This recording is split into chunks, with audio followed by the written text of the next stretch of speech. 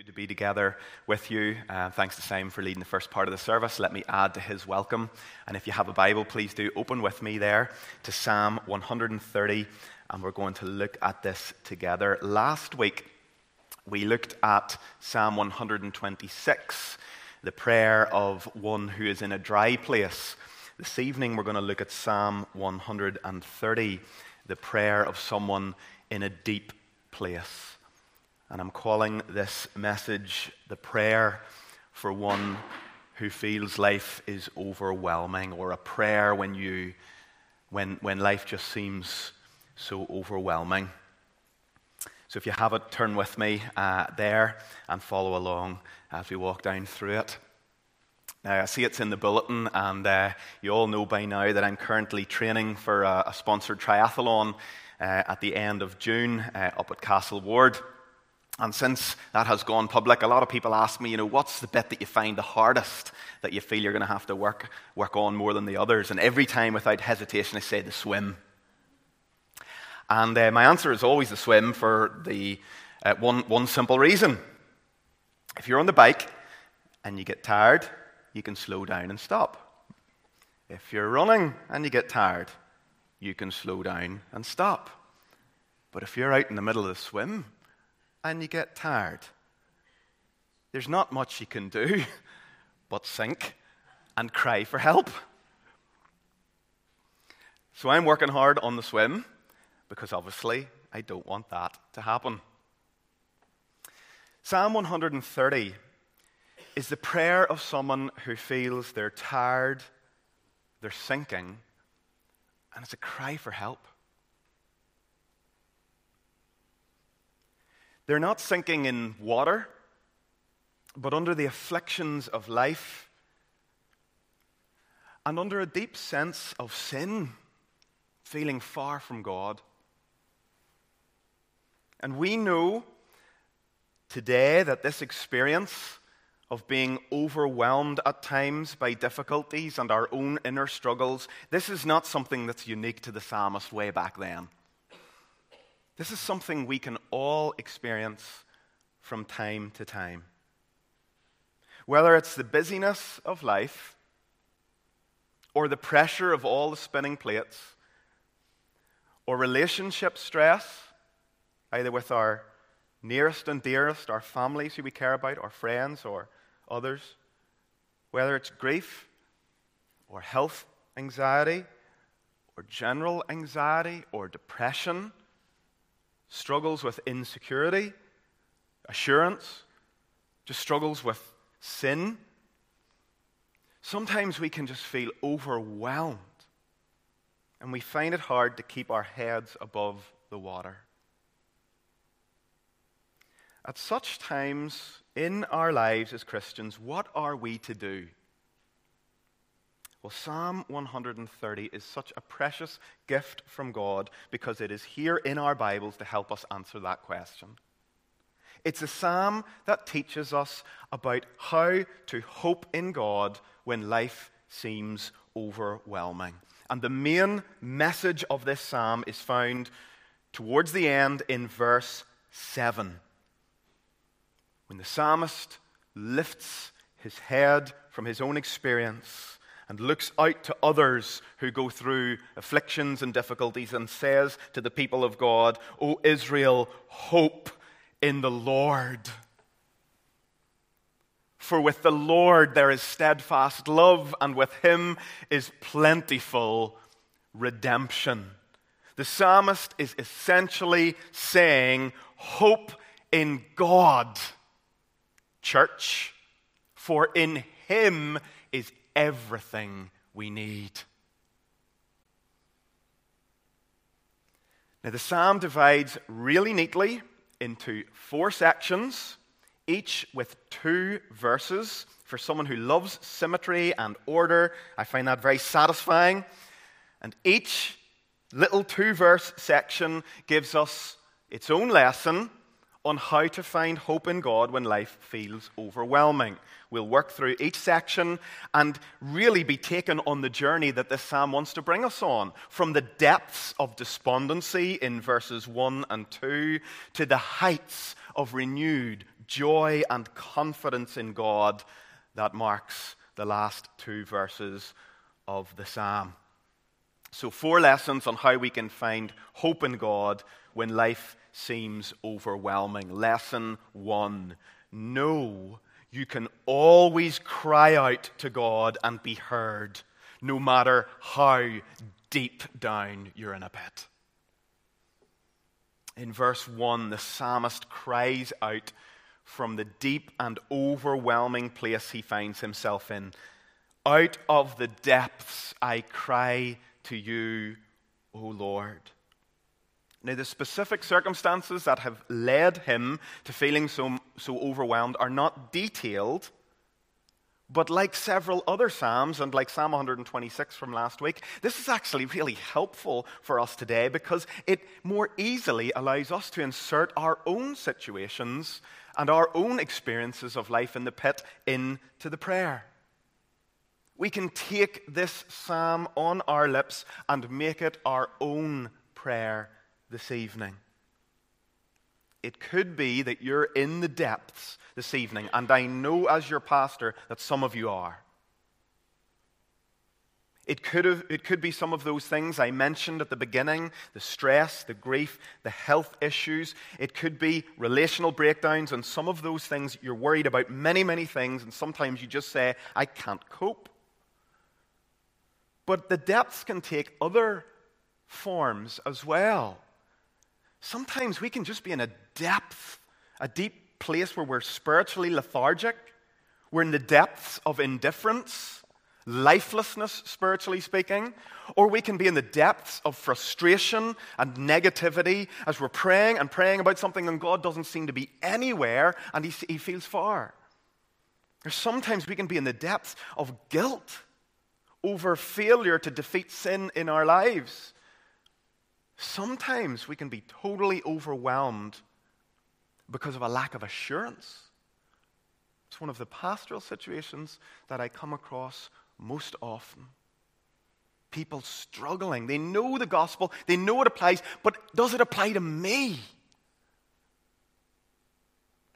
Sometimes in the depths, whatever expression our deep place takes, sometimes in the depths we can feel unworthy and we feel that we can't actually cry out to God for help because we're so rubbish and we feel so rubbish. We feel guilty about that and we don't feel that God would be interested in hearing our voice. Well, let me just remind you this evening, Satan wants to keep you in the pit. He wants you to feel really bad for being in there, and he wants to make you feel you're so deep that you're beyond the hearing ear of God's mercy.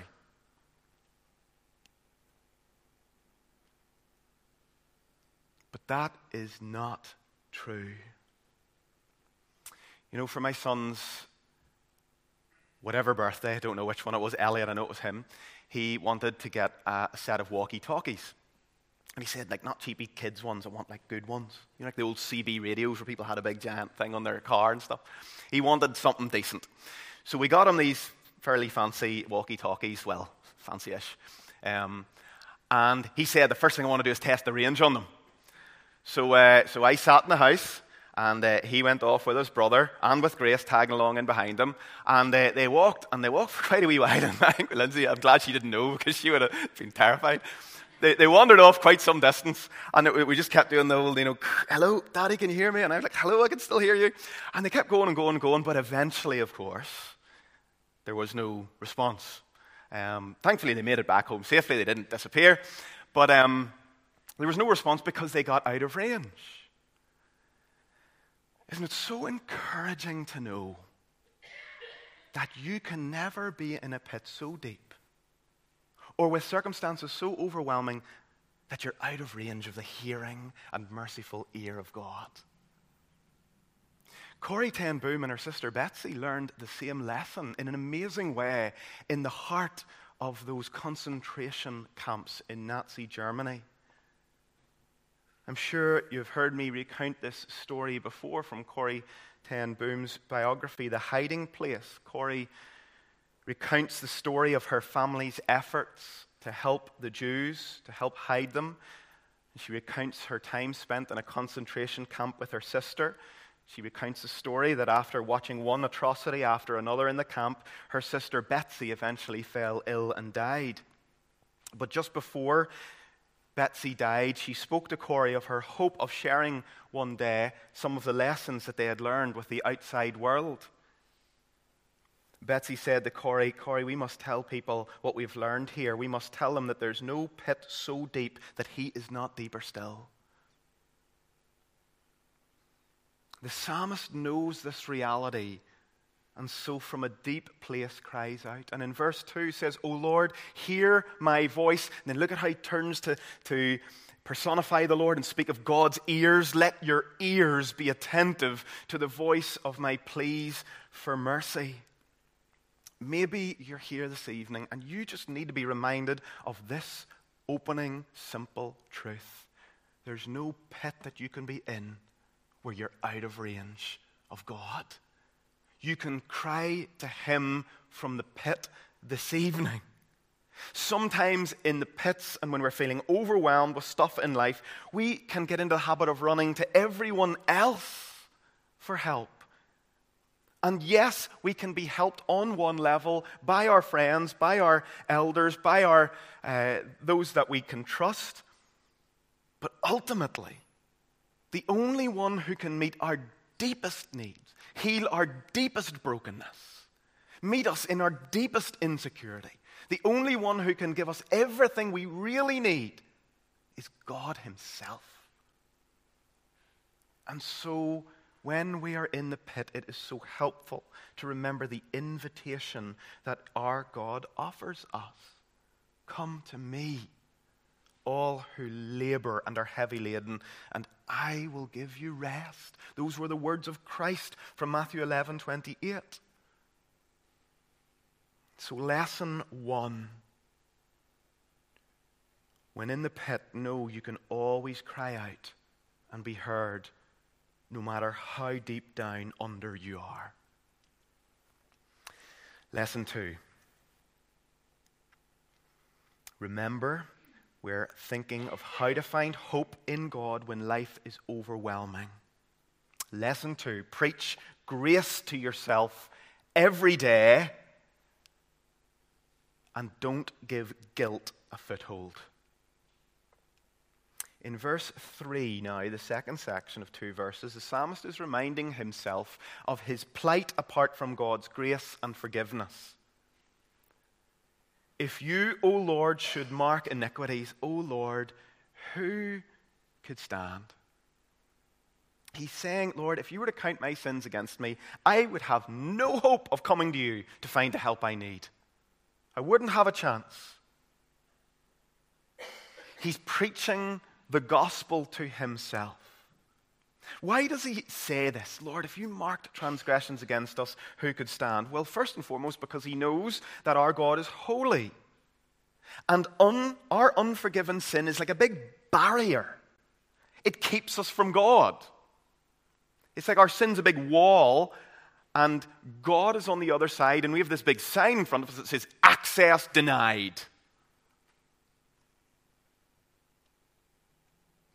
To help you think about this a little more, imagine you were diagnosed with a condition and you were told by the doctor that you would, for certain, die within 3 days.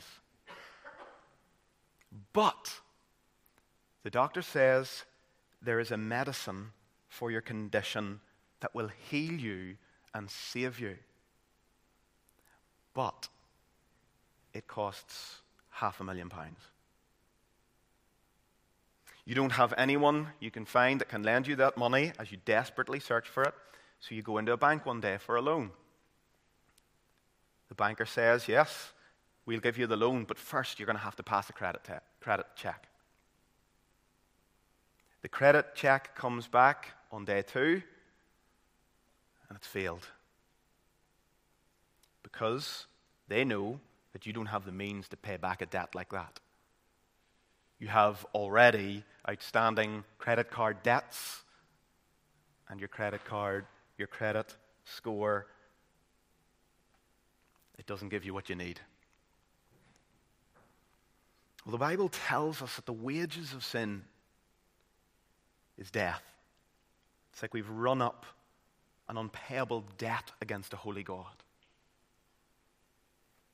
Our sins are offensive to God because they belittle his glory. And if he holds these sins against us, we're undone. We will be judged by God and condemned. By ourselves, we can do nothing about that situation. We can't break down the wall. We can't find our way in. We can't earn it. We can't gain it. We can't pay the debt, the sin debt. And so the psalmist says, if you, O Lord, should mark iniquities against us, O Lord, who could stand? Lord, if you were to count my sins against me, and I'm crying out from the pit, if you were to hold those sins against me, I wouldn't have a hope. But then look at the next verse, verse 4. The first word, just look at the first word, but. But. Oh, praise the Lord, there is a but in this verse, in this psalm. It's brilliant. But with you, there's forgiveness. There's hope. That you may be feared. Here is what I love to call the big but of the gospel that we must preach to ourselves every day. Spurgeon comments on this and says, blessed but, free, full, sovereign pardon is at the hand of the great King. It is his prerogative to forgive, and he delights to exercise it. In the New Testament, we're told how this forgiveness is made available to us through the accomplishments of Jesus Christ, through his death and resurrection. Colossians 2:13 and 15 puts it so helpfully. You were dead in your trespasses and the uncircumcision of your flesh, but God made you alive together with Christ, having forgiven us all our trespasses. Then listen to the language of Colossians 2:14, by cancelling the record of debt. Your credit score, your credit check came back failed. But Christ cleared that. He cancelled it so that it comes back passed. And you get the medicine you need so that you're not going to die and face the condemnation and judgment of God. By cancelling the record of debt that stood against us with its legal demands. I just love this. This, he just set it aside. Nailing it to the cross. How amazing would that feel if you're on day 2, your credit score fails, you're facing death, and someone comes in and says, don't worry, I've taken care of it. Jesus took our debt. He owned it as he owned. He paid our debt by absorbing the displeasure of God into himself on the cross. When he cried out, finished, paid in full. Remember how the curtain in the temple was torn from top to bottom. Access granted. And now, because there is forgiveness, we can come and find in him everything we need. Instead of being cut off from the fountain, now in Christ the way is open. We come to the fountain that is God himself. Now let's remember, what's the psalmist doing here? Well, I want to argue that he's preaching grace to himself in the pit. Because it is so easy to get deep down into the pit and think of your unworthiness. God wouldn't want to listen to me because of my mess. I've been away from him for so long. I haven't prayed. I haven't read my Bible. I haven't done this, that, and the other. You're in the pit and you feel, how can I call out to God now? And so the psalmist demonstrates the importance of preaching grace to ourselves. Yes, if the Lord was to count your sins against you, you wouldn't have a hope. But he doesn't in Christ. But with him there's forgiveness. You can come to the fountain. We must get into the habit of preaching the gospel of grace to ourselves every day so that we don't get overwhelmed by that low-level guilt and a performance-based Christian life.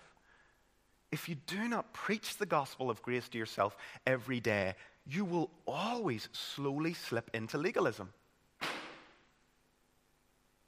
Christ has done everything needed to open the way so that we can boldly come before the throne of grace and find mercy and help in our time of need.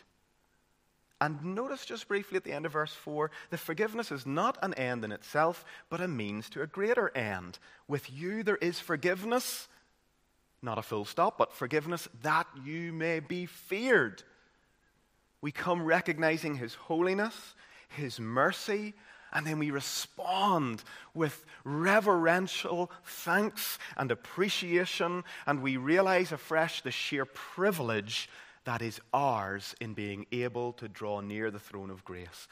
We must never forget the absolute privilege that prayer is. To be able to utter one word to God is an incredible, immeasurable privilege. How wonderful it is to do that privately, to do that corporately when we gather together on Wednesdays, either here as a larger group or in the homes in our small groups. It is one of the privileges of the Christian life that we must never forget, both individual and corporate prayer. What a blessing. So, lesson 2, preach grace to yourself every day. Don't give guilt a foothold. Lesson 3, how to hope in God when life is overwhelming. Try to practice intentional, faith-filled waiting. In verse 5, the psalmist now speaks of his commitment to wait on God to bring renewal. And notice, it is the Lord himself he looks for, not just escape from his circumstances. It's as if he's saying, Lord, first come in to the pit with me before you lift me out. I wait for the Lord, he writes. My soul waits, and in his word I hope. My soul waits for the Lord more than watchmen for the morning, more than watchmen for the morning. You know, we live in a culture that does not have much time for waiting. I'm sure you feel it. You go to load something on your phone, and if it doesn't load instantly, you're like, you get stressed so quickly. We want stuff done. We want it now. So when we cry out to God, we seek to turn back to him, we expect often a full and immediate sense of his loving presence straight away. Often this happens, and it is wonderful. But sometimes it doesn't.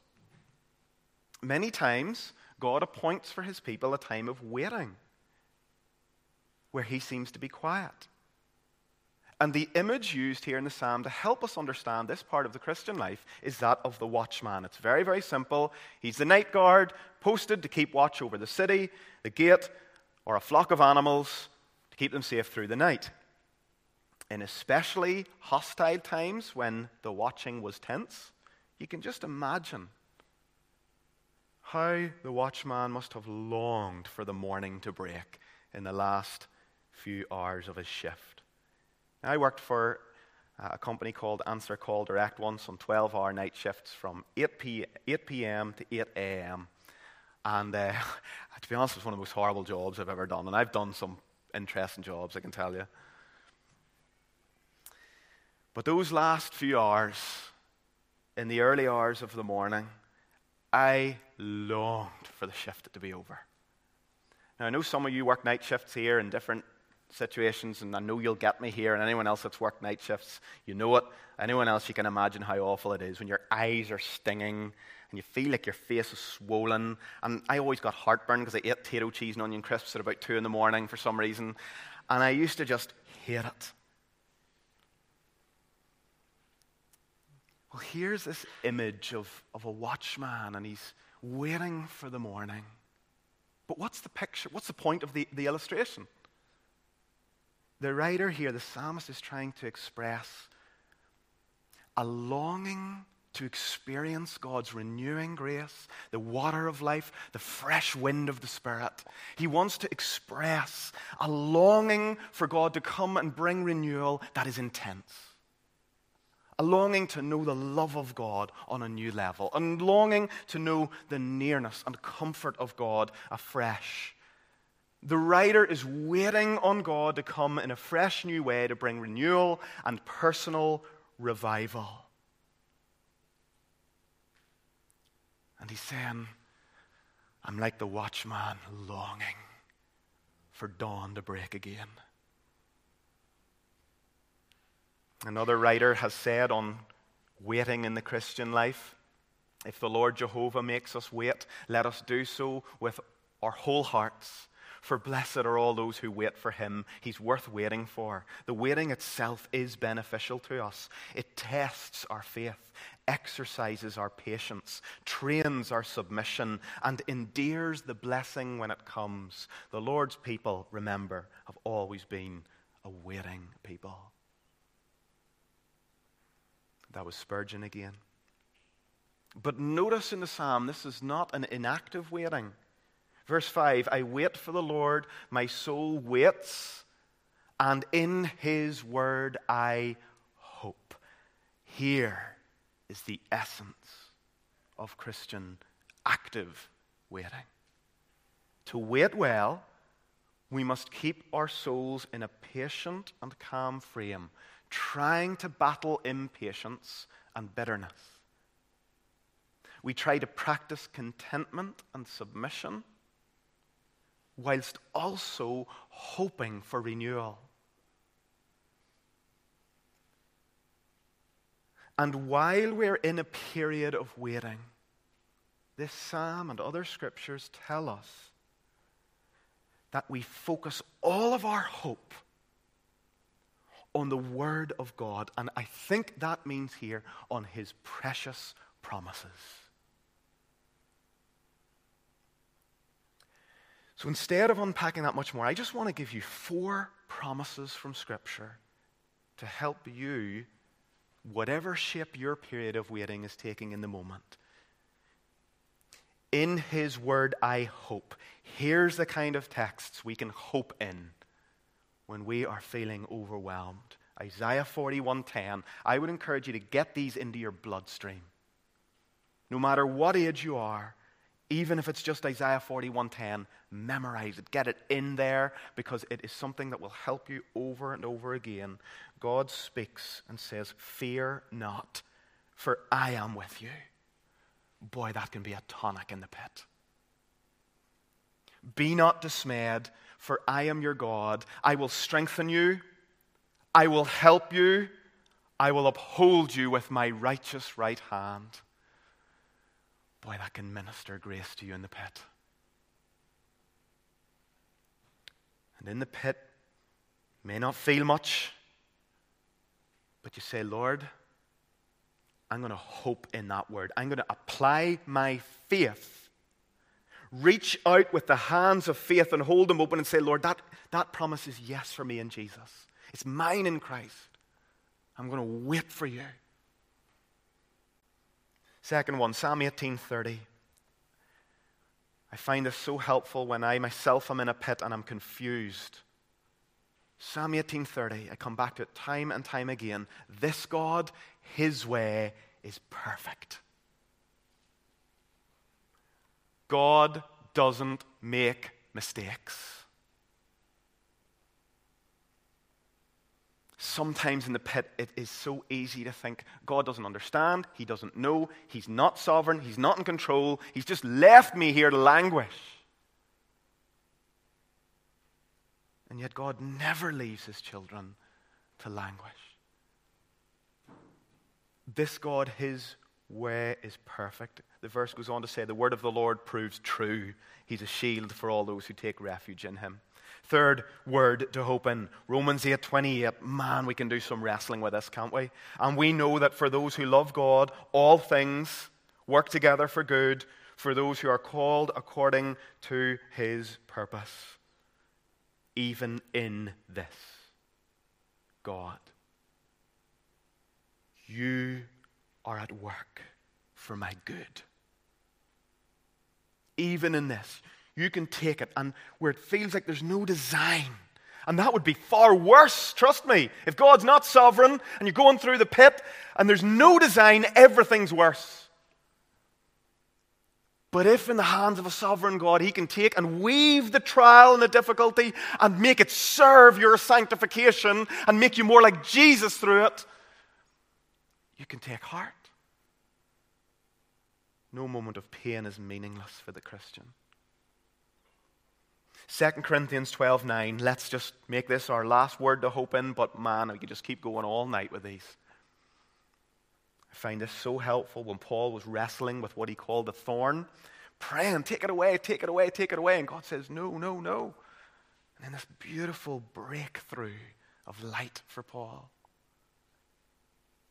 And he hears God's word, my grace is sufficient for you, for my power is made perfect in weakness.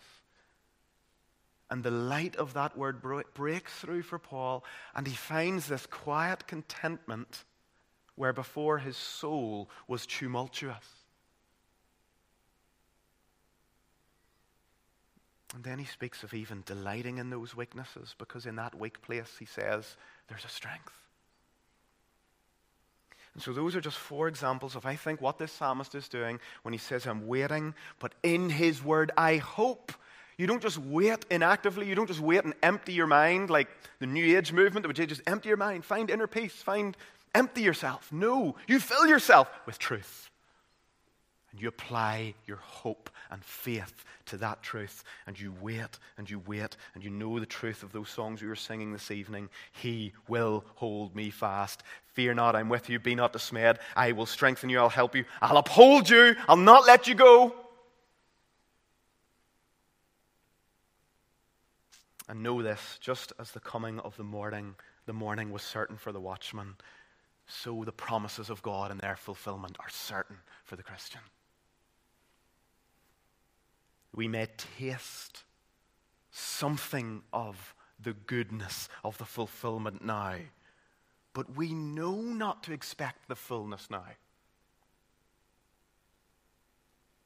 Sometimes the Lord breaks through and just settles our soul in amazing ways as we hope in His Word. But sometimes it's better if we're calibrating our hearts rightly and saying, I know I experience something of comfort, something of a breakthrough of light now, but I also know the fullness of all of this is on that day when I'm called home to be with the Lord, or when Christ comes. And that helps you to wrestle. I want the taste of it, Lord. I want to taste and see that you're good. And sometimes the breakthrough is just amazing. And others, you're just applying your faith, and you're applying your faith, and you're waiting, and you're trusting, and you're waiting, and you're trusting, and you're inviting others to pray for you. But there's a contentment in the waiting. We wrestle through when we are hoping in God, when life is overwhelming. It can be so helpful to practice intentional, faith-filled waiting. And now finally, lesson 4. For hoping in God when life seems overwhelming, remember, this is very simple, remember that everything you need is in God. You've got to get that ingrained into your heart. Now if you're not in the pit, so when the day comes when you are in the pit, that will be tattooed on your soul. In verse 7 comes the central invitation of the psalm. And in light of all we've seen now in the unpacking of the previous 6 verses, see the psalmist lifting his head and saying, "O Israel, hope in the Lord." This is a call from one whose zeal is returning and whose faith has been renewed. If someone was to ask the psalmist, why should we hope in the Lord? Well, he gives us his answer. For with the Lord there's steadfast love, and I love this, with Him there's not just redemption, there's plentiful redemption. You know, every one of us are born with something we can never shake. We can never shake it off. Every single one of us, we have a need to be loved. And a need to know we're loved.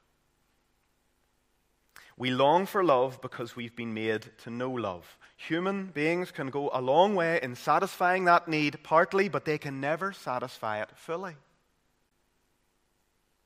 Even the best husband, the best wife, the best friend, the best mentor, the best father, the best mother, they cannot satisfy your deepest need to know that you are loved. Why?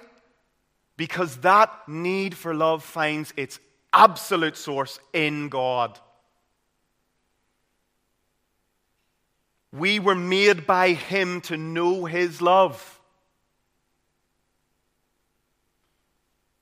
When Adam and Eve sinned in the garden, they experienced the insecurity. They were racked with insecurity because of that fear. Oh no, I am unlovely.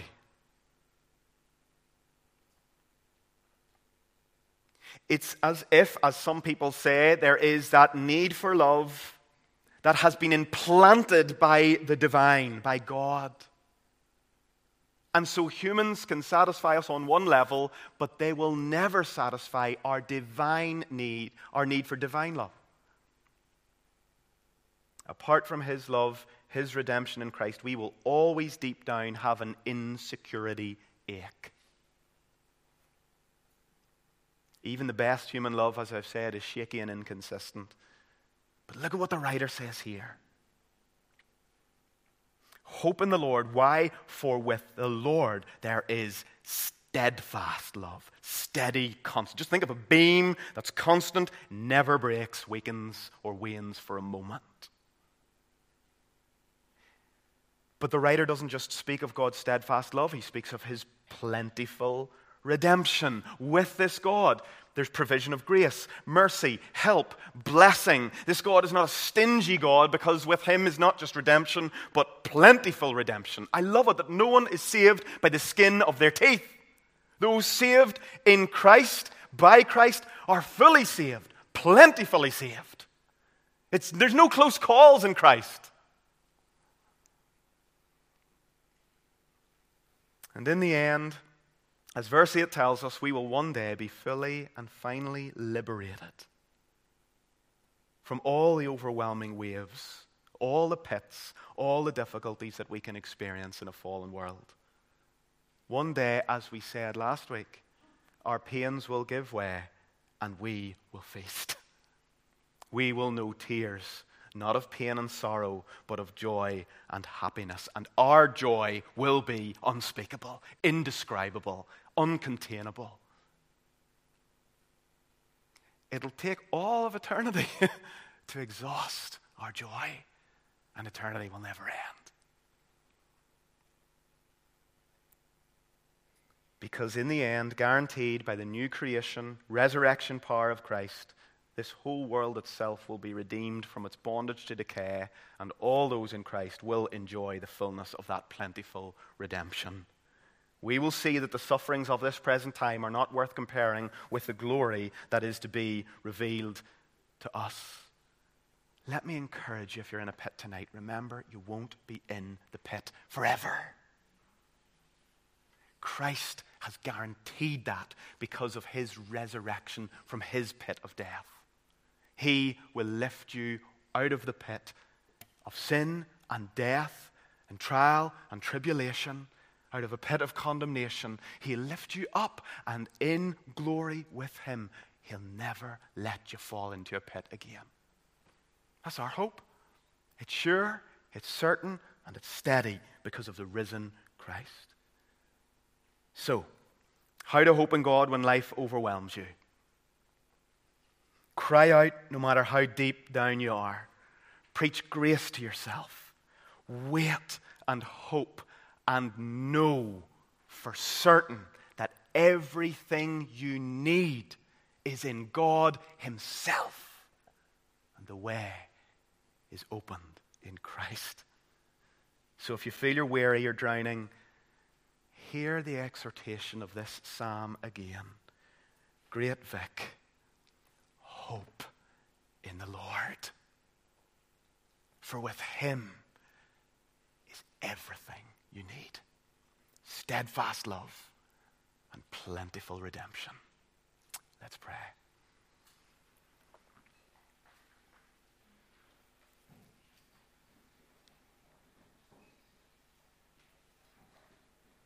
Father, I think of the words of Psalm 40. I waited patiently for the Lord.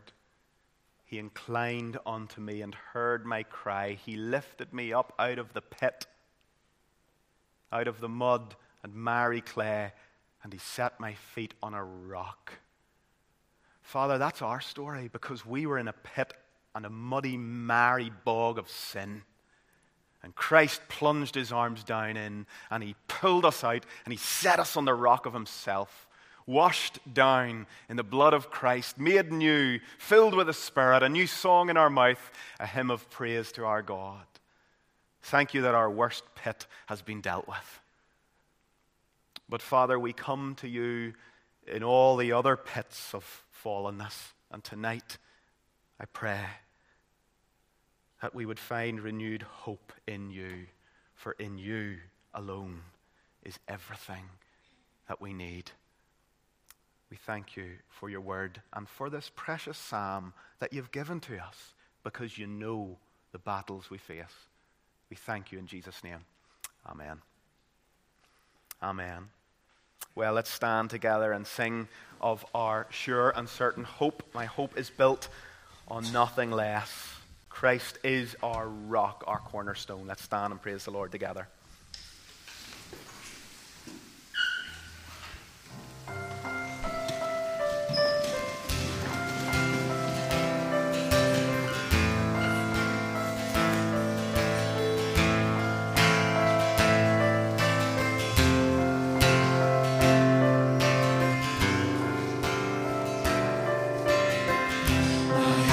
It's built on nothing less.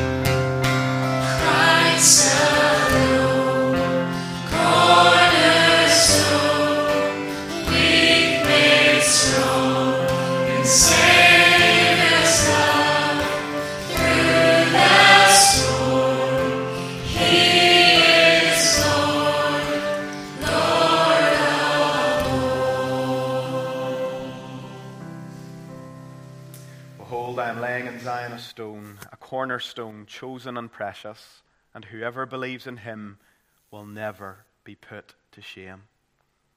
And now may the grace of our Lord Jesus Christ and the love of God and the fellowship of the Holy Spirit be with us all evermore.